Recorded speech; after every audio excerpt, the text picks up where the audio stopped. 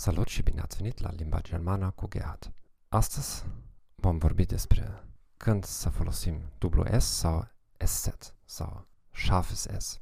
Dacă mă asculți pentru prima dată, îți recomand să vizitezi pagina mea web thegomethod.org. Linkul direct îl găsești aici pe pagina podcastului. Pe pagina podcastului este și o ofertă, poți să te înscrii, poți să aplici pentru o lecție completă de 90 minute live cu mine pentru a vedea cum te pot ajuta ca să vorbești mai fluent și corect limba germană.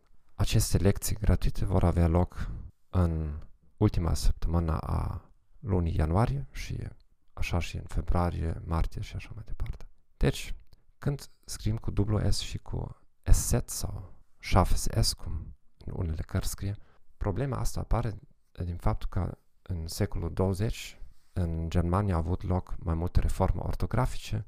Este o tematică care atunci era extrem de controversată. Mai există unele puține ziare care scriu după ortografia veche sau care au adoptat o ortografie mixtă. Discuțiile acestea sunt interesante, dar haideți să ne concentrăm asupra întrebării noastre. O mare parte a reformei a fost că litera S a trecut în dublu S în mai multe ocazii. Cel mai important este care sunt regulile actuale.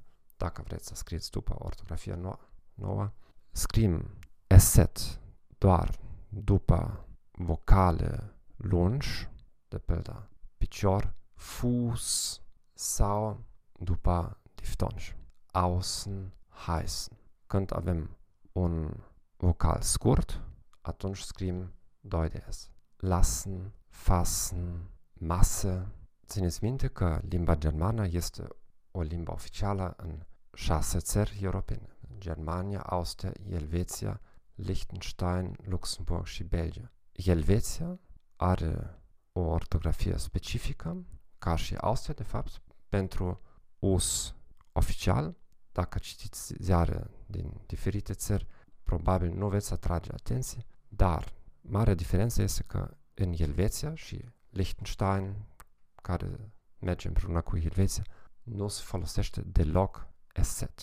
Adică puteți scrie orice lucru cu SS, de nu ar fi numele proprii sau numele ortografice, dacă în original este un aceste, rămâne și în Elveția aceste. Situația în Germania în care s-ar putea scrie ceva cu dublu S este dacă, de pildă, vrem să scriem tot cuvântul cu litere mari. De pildă, dacă avem un titlu unui cărți și vreți să scrieți titlul întreg cu litere mari, atunci, de pildă, cuvântul außen s-ar scrie cu 2 de S, deoarece nu există o variantă cu litere mari a literei aceste. De fapt, aceste nu se consideră ca o literă oficială în alfabetul german. Avem 26 de litere fără aceste. Se consideră un fel de semn ajutător. Asta e o discuție irelevantă. Importantul este să scrieți ortografic corect. Există dificultăți în a scrie corect cu aceste sau cu dublu S dacă scriem o dictare, adică dacă scriem după cum auzim, nu va fi niciodată o problemă să încurcăm vocale scurte cu aceste. Deci, când auzim un vocal scurt, urmează 2 de S. Pe de altă parte, dacă auzim un vocal lung, sunt destul de multe cuvinte care au un simplu S după vocal lung. Vă spuneam că aceste urmează după vocal lung, cum am spus. Süß, dulce, cu aceste, sau Fuß, picior. Dar, de pildă, cuvintele mus înseamnă pireu, tot are vocal lung, dar se scrie un singur S. Sau, v-am spus că după diftong apare aceste, cum era în cuvântul außen sau heißen, dar avem și cuvintele Haus sau Maus, care de fapt scriu cu S. De aceea, soluția este să faceți o listă cu aceste excepții sau aceste situații dificile și atunci memorizați aceste excepții sau situații dificile. O altă problemă care apare aici este să revizuiți regulile, cum putem deosebi vocale lungi de vocale scurte, mai ales dacă citim și scriem.